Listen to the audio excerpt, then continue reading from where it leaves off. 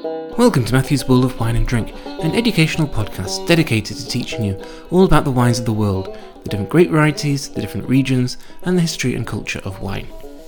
In this episode, the focus is Sauvignon Blanc, a grape variety which we in the wine industry have a tendency to dismiss as being a bit too obvious and a bit too upfront, and I have to confess I have been guilty of that dismissal myself.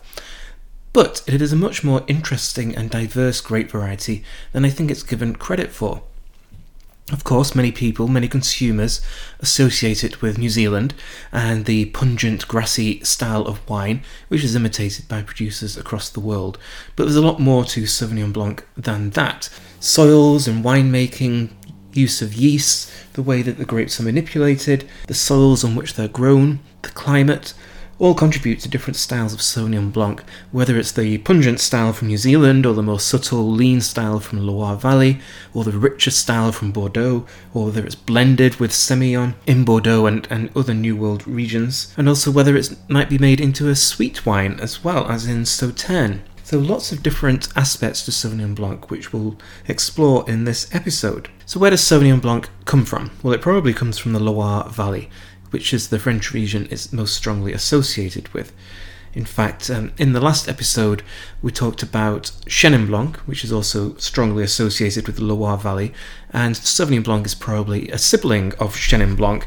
And as I mentioned in that episode, the local writer Rabelais mentions not only Chenin Blanc in his great book Gargantua, but also Sauvignon Blanc, although he calls it by the synonym fier, which comes from the Latin ferus, which means wild, and the speculation is that Sauvignon comes from the French word sauvage, which also means wild, and that's because Sauvignon Blanc is a high-vigour grape which is hard to control. Sauvignon Blanc is also an offspring of Savagnin, a grape variety that you only really find in Jura these days, but a very important one in terms of quality, but also in terms of its genetic profile and influence on other grape varieties. And maybe there's an association between Sauvignon and Savagnin, not just in genetic terms, but in naming terms. Sauvignon Blanc is also important, of course, because it's one of the parents of Cabernet Sauvignon, the other being Cabernet Franc, hence the name Cabernet Sauvignon. And it's no surprise that as Sauvignon Blanc is quite herbaceous, that Cabernet Sauvignon can also have that herbaceous quality to it too, a direct result of that relationship. So Sauvignon Blanc, a high-vigour grape, as I mentioned, hence the name, which needs to be contained. And so having the grape variety planted on difficult soils which are low fertile is extremely important, otherwise the canopy can get out of control. Sauvignon Blanc is also a grape variety which is subject to botrytis, which obviously can be a good thing if it's noble rot, when the botrytis happens when the grapes are fully ripe and healthy at the end of the harvest, but it could be a bad thing if it happens in a rainy season during the harvest. And subject to botrytis because the berries are small and compact, and which can just develop the rot. So Sauvignon Blanc does have some issues in the vineyard. Despite its global popularity, it does need to be looked after in the vineyard to make sure that the vigour isn't too high, and that botrytis or mildew do not occur in more humid conditions, which might happen in the Loire. But that would explain why in the Loire Valley it is planted in the cool continental climate of Sancerre and Puy-Fumé, rather than near the Atlantic Ocean, where that rot could get out of control. So what is the style and profile of Sauvignon Blanc? Well, what it's famous for is those really grassy, herbaceous, tomato leaf, asparagus aromas, which in New Zealand can be extremely pungent, but still quite apparent in a cooler region like Loire Valley. High acid, use of oak is occasional, more so in Bordeaux when it's blended with Semillon, but it's more about the freshness and the acid and maybe the mineral texture of the wine rather than overt winemaking. But nevertheless, winemaking is very important to the style of Sauvignon Blanc, even if it's not as apparent as in Chardonnay. And this is because those herbaceous, grassy aromas come from thiols, which are in the skins of the grape variety, and which are relatively neutral before winemaking, so you don't really taste them when pressing the grapes or tasting the grapes, but which can become very apparent after fermentation when the wine is finished. And there's been a lot of research carried out on why Sauvignon Blanc is so grassy and herbaceous and so unique. No other grape variety tastes quite like Sauvignon Blanc. And it is mainly because of the presence of these thiol in the skins of the grape. And this has really been learnt by New Zealand, because in New Zealand, grape varieties were often picked and then trucked to the winery or the custom crush facility. So in the early days of New Zealand winemaking in the 70s and 80s, many producers didn't actually have a winery, and that's still the case now. It's all custom crush. And so there's not a direct connection between the vineyard and the winery. And so trucking those grapes for several hours would lead to a greater amount of skin contact than is usually the case. And this is one of the reasons thiols develop, because they're in the skin, so that greater period of skin contact allows them to develop a little bit more. And so there are some producers in the Loire Valley who encourage skin contact to get that grassy herbaceous nature, and there are others in Loire Valley who absolutely discourage it because they feel it interferes with the nature of the grape variety, that it's a bit too artificial and forced. The other reason in New Zealand that the really pungent style developed, which we associate with Sauvignon Blanc, is because the grapes are all machine harvested. The vineyards being planted on flat land, and New Zealand having a very modern approach to winemaking. And that machine harvesting creates wounds in the grapes. That's why many producers don't like machine harvesting, because it damages the grapes. But when those grapes are damaged, enzymes are formed to heal the wounds, and they also encourage the development of these thiols. And then in the winery, again, many New Zealand winemakers, quite modern, contemporary, will use cultured yeast rather than native yeast. So it makes sure the fermentation happens, and it happens nice and quickly, rather than indigenous yeast where the fermentation may be more problematic and happen more slowly. And so different yeasts have been developed which encourage the extraction of these thiols. The level of these thiols also drives the style of the wine. So there are three really important ones. There's 3MH, which produces the grapefruit and passion fruit aromas associated with Sauvignon Blanc. And just to give you an idea, talking about New Zealand, the human perception level of 3MH and these grapefruit passion fruit aromas is 60 nanograms per litre. In New Zealand Sauvignon Blanc, there could be 100 nanograms per litre of 3MH, or there could actually be 20,000. So you're really going to notice those aromas. 3MHA is more the passion fruit, so it's a bit more tropical. Human perception level here is just 4 nanograms per litre, so everyone's going to notice that. And in New Zealand Sauvignon Blanc, it can be anywhere between 5 and 2,500 nanograms per litre. And then there's another one called 4MMP, which is where you get the cat's pee and gooseberry aromas strongly associated with Sauvignon Blanc. Human perception level here is 0.8 nanograms per litre, so very noticeable. And New Zealand Sauvignon Blanc can have anywhere between 2 and 50 nanograms per litre. So giving you an idea that these aromas, which are quite perceptible to the human nose and palate, are very pronounced in New Zealand, but they're going to be there in other countries as well. They're not as high as New Zealand, because New Zealand really does practice machine harvesting, skin contact, and cultured yeast. They really do want to exaggerate these styles of wine, and that's why New Zealand is so pungent. Other factors which contribute to the style of Sauvignon Blanc are methoxypyrazines, terpenes and esters. So these are all apparent in the development of Sauvignon Blanc. So there's a lot of kind of biological chemistry going on with Sauvignon Blanc that can be exaggerated in the vineyard through machine harvesting and in the winery through skin contact and yeast. So once one begins to consider Sauvignon Blanc more seriously than just a everyday glass of wine, you realise there's a lot going on to create Sauvignon Blanc and why there are different styles, even if they all have an overlap with those grassy herbaceous aromas. So let's look at the different regions in which Sauvignon Blanc is planted. And we go straight to the Loire Valley, because this is probably the home of Sauvignon Blanc. In France in general, there's 27,000 hectares planted across the country, but Loire is really where it's most famous. And the concentration of plantings of Sauvignon Blanc are in the Touraine, and then in the central region of Loire Valley, which is where Sancerre and Puy-Fumé are located, the two most famous appellations in the region for Sauvignon Blanc. So more of a continental climate because of its susceptibility to botrytis. So Touraine is a fairly large region. It's about 3,000 hectares of plantings of Sauvignon Blanc there, and so surrounding the city of Tours. And this is going to be made into a fairly inexpensive but good quality style of Sauvignon Blanc, very representative of the Loire Valley, but not having the concentration or depth of the famous regions, but still very good value. Going further east, there's Sancerre and Puy-Fumé, which lie on opposite sides of the river Loire, Sancerre on the western side, Puy-Fumé on the eastern side. And Sancerre is around 3,000 hectares of plantings of Sauvignon Blanc, whereas Puy-Fumé is about half of that, 1,300 hectares. So Sancerre perhaps the more famous and certainly the bigger, and that of the two appellations, and that does create a greater range of wines which are made in Sancerre in terms of quality and style. And although Sancerre has such a strong association with Sauvignon Blanc, that is actually quite a recent development.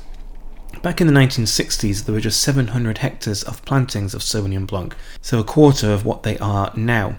But in the 1960s, there was a trend to make Sauvignon Blanc in a really fresh, immediate, drink-now style, which became very popular in Paris, kind of the equivalent of Beaujolais Nouveau.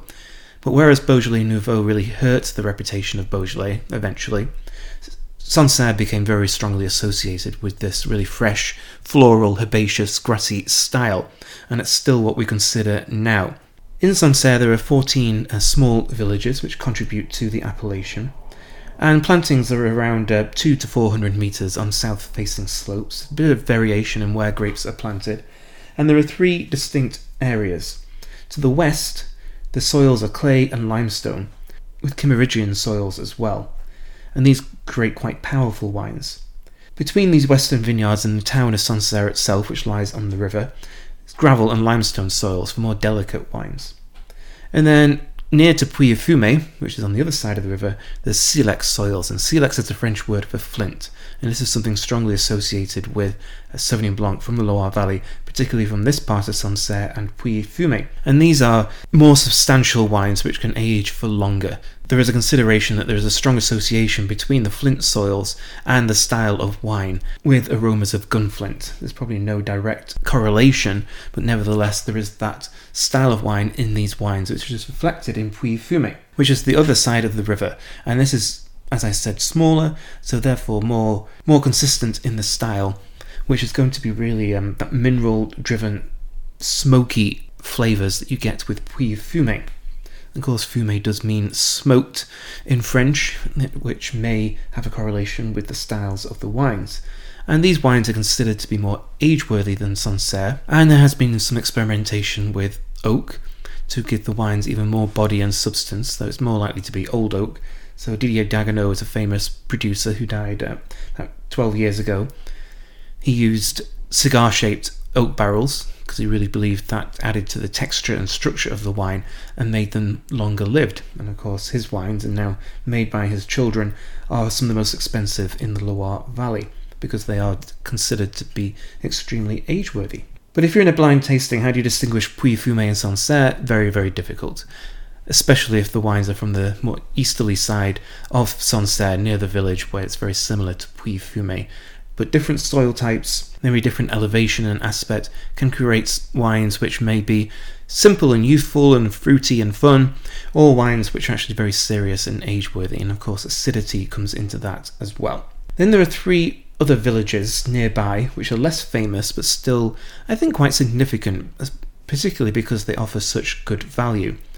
To the west of Sancerre is Menetou-Salon, which is very similar to the westerly side of Sancerre in terms of its style and soil types and structure. And it will be very similar, limestone soils, flatter vineyards, so a bit different in that aspect, but with that similar fruity, fresh, aromatic that you would get with most Sancerre for around about a third of the price or even half of the price.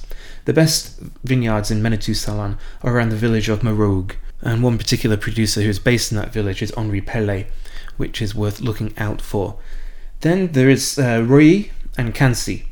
Cancy is a very historic region. In fact, in the 1950s it was more famous than Sancerre. Sancerre went through that revolution in the 1960s, which really changed the style of the wines being made there. And in Cancy it's growing, again, partly because of that global interest in Sauvignon Blanc. And the wines produced in Cancy are a little less delicate than Menetou-Salon or Sancerre, but very similar in style, and very approachable and drinkable. And fun fact, Cancy was the second appellation created in France after Châteauneuf-du-Pape, so giving an idea of its historic importance.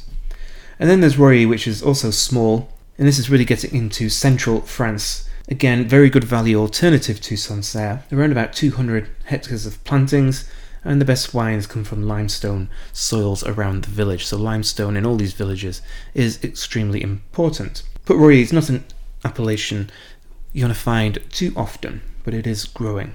One of the great things about visiting French wine regions is that you find these obscure villages that you learn about but never actually see, and then you go to a wine bar in a town like Tours and the wines are there by the glass and you get to taste them all.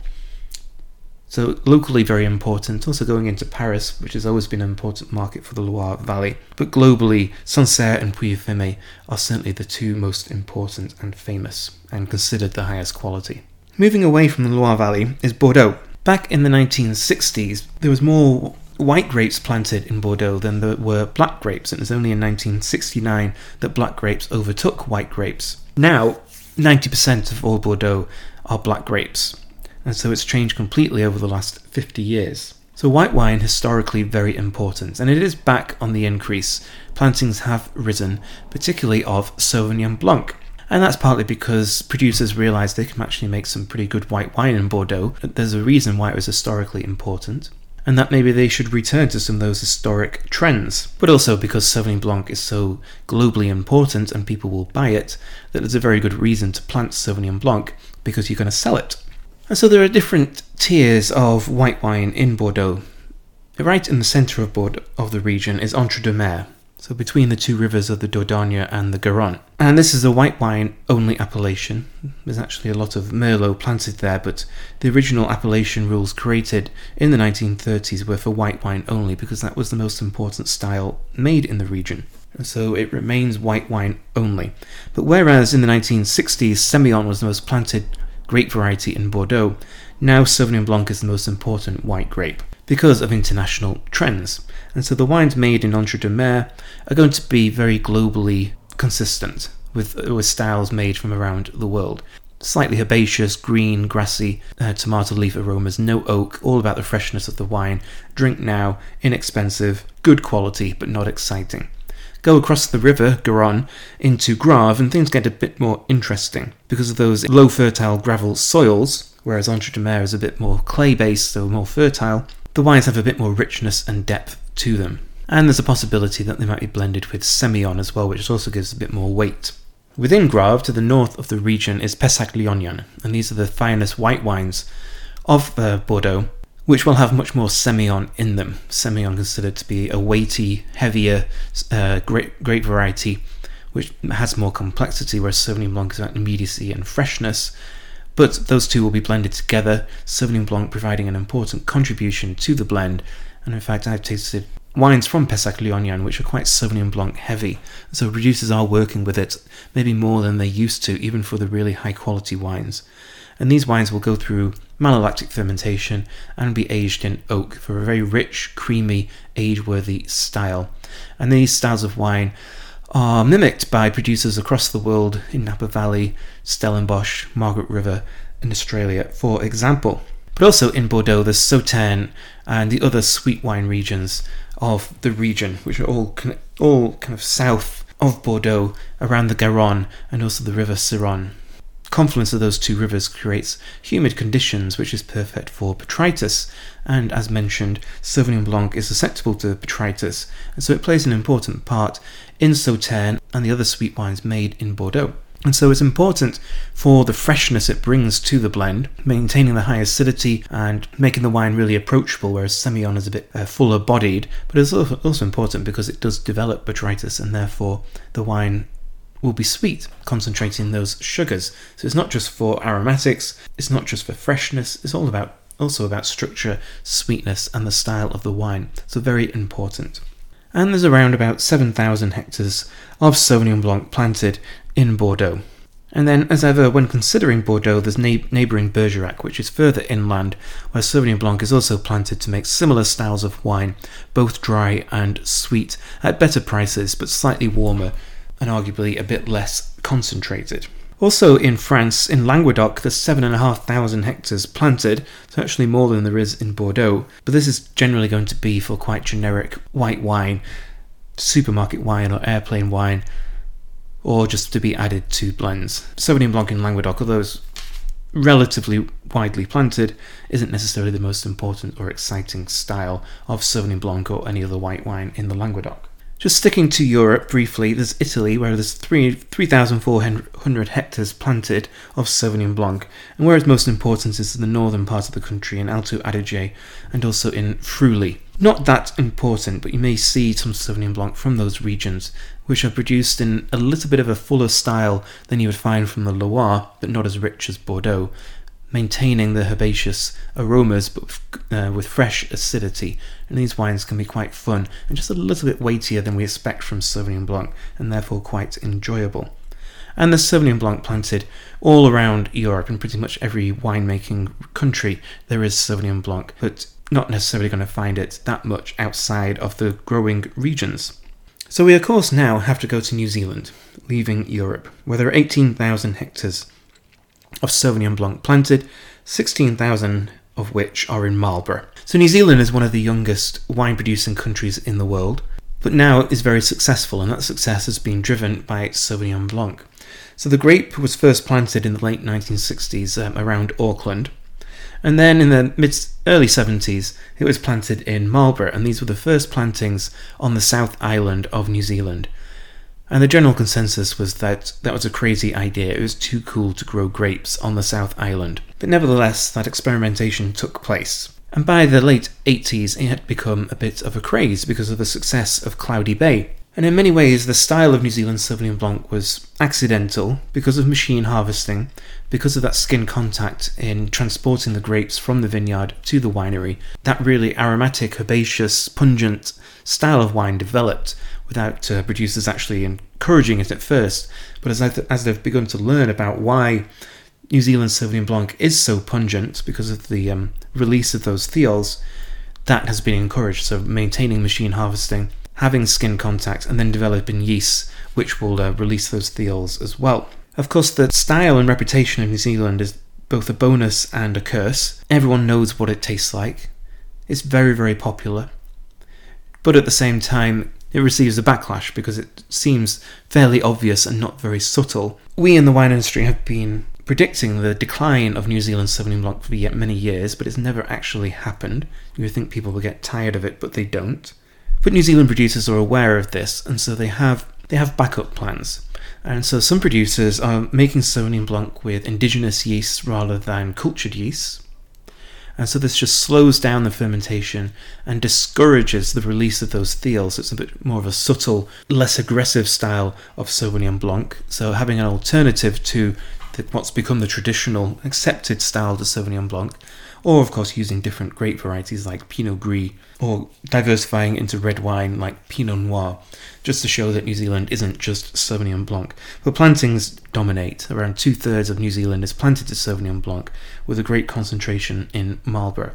And this is a universally accepted and understood style of wine, which is why it's so popular and successful. And many producers in the New World do imitate the styles of wine made in New Zealand, for example in South Africa or Chile, and sometimes in California as well, and also in Australia, which is a country not really associated with Sauvignon Blanc. It's about 6,500 hectares planted, which isn't that much. The best ones come from Adelaide Hills, but a lot of the Sauvignon Blanc is made in that New Zealand style because Australia is actually where the New Zealand style first became popular. And the success of New Zealand was built on its sales in Australia, so many producers will make the wines in a similar way because that's what's most popular. In South Africa there's about 9,000 hectares, and this will often be made in a New Zealand style, so floral, herbaceous, grassy, really emphasising the vegetal nature of Sauvignon Blanc.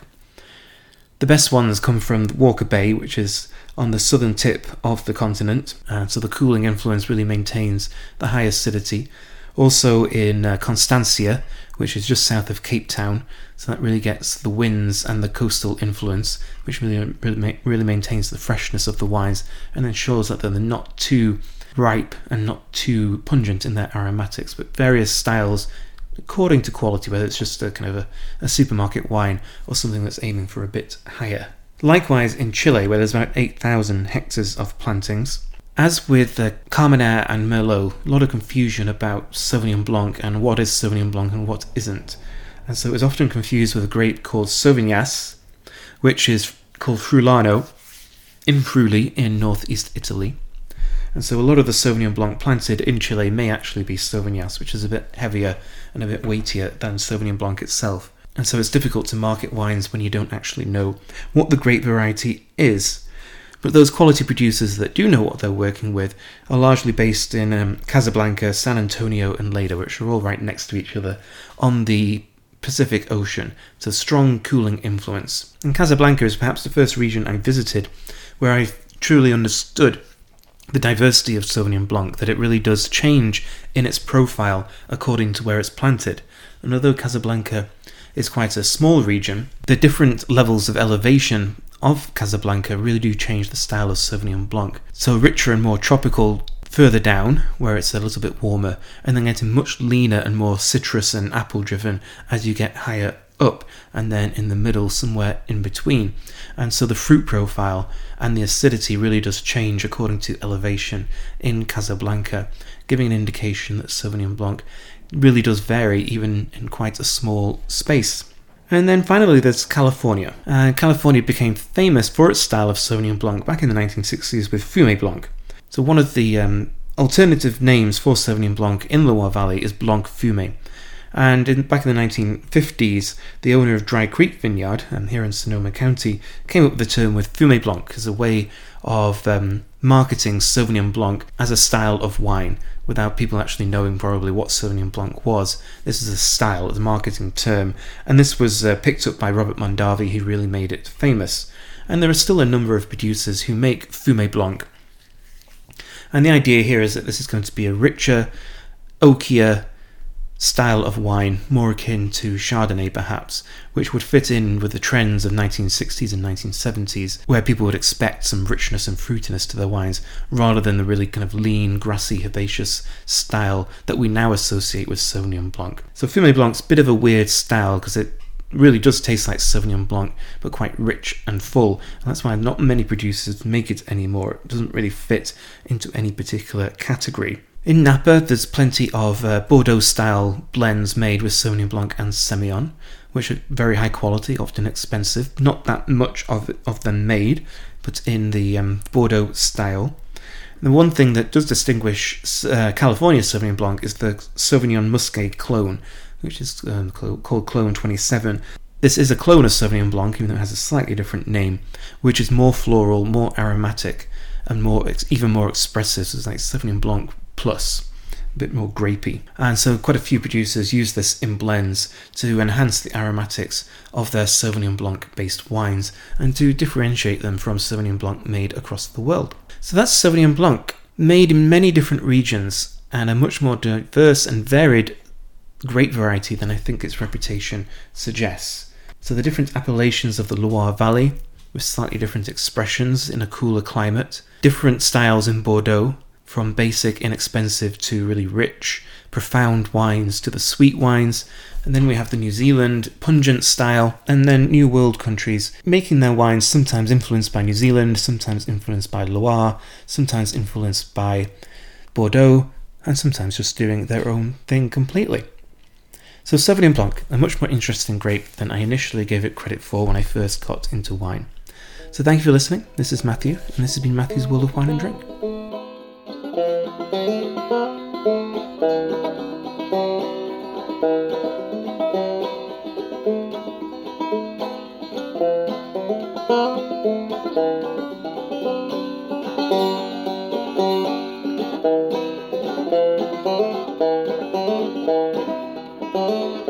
Thank you.